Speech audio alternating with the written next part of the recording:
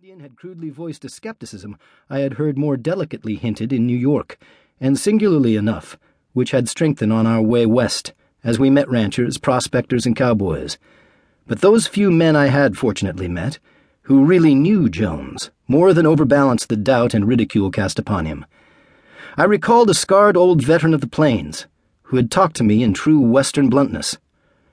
"Say, young feller, I heard you couldn't get across the canyon for the deep snow on the north rim. Well, you're lucky. Now you hit the trail for New York and keep going.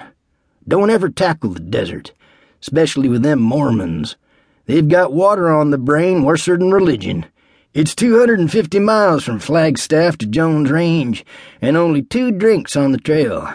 I know this hyar Buffalo Jones. I know him way back in the 70s when he was doing them roping stunts that made him famous as the preserver of the American bison. I know about that crazy trip of his into the barren lands after muskox, and I reckon I can guess what he'll do over there in the Siwash. He'll rope cougars, sure he will, and watch 'em jump.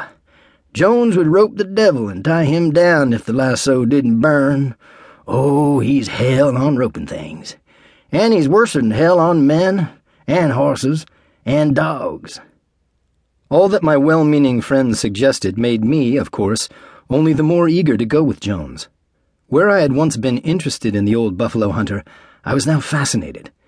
And now I was with him in the desert and seeing him as he was, a simple, quiet man who fitted the mountains and the silences and the long reaches of distance. "It does seem hard to believe all this about Jones," remarked Judd, one of Emmett's men.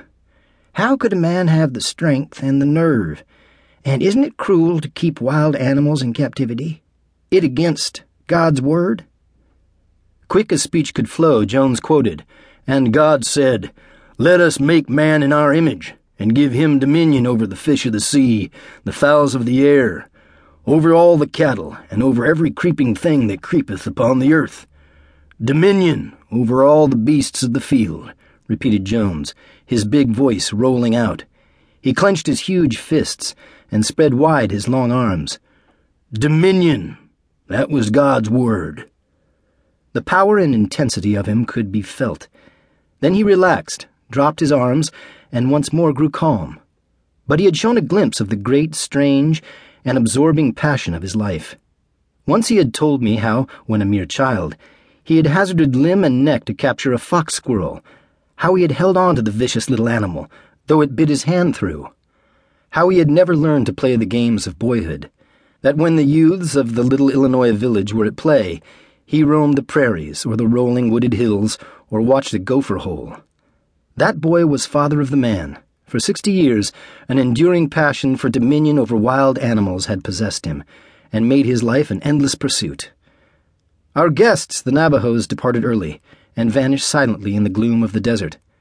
We settled down again into a quiet that was broken only by the low chant-like song of a praying Mormon. Suddenly the hounds bristled, and old Mose, a surly and aggressive dog, rose and barked at some real or imaginary desert prowler. A sharp command from Jones made Mose crouch down, and the other hounds cowered close together. "Better tie up the dogs," suggested Jones. "Like as not coyotes run down here from the hills." The hounds were my especial delight, but Jones regarded them with considerable contempt.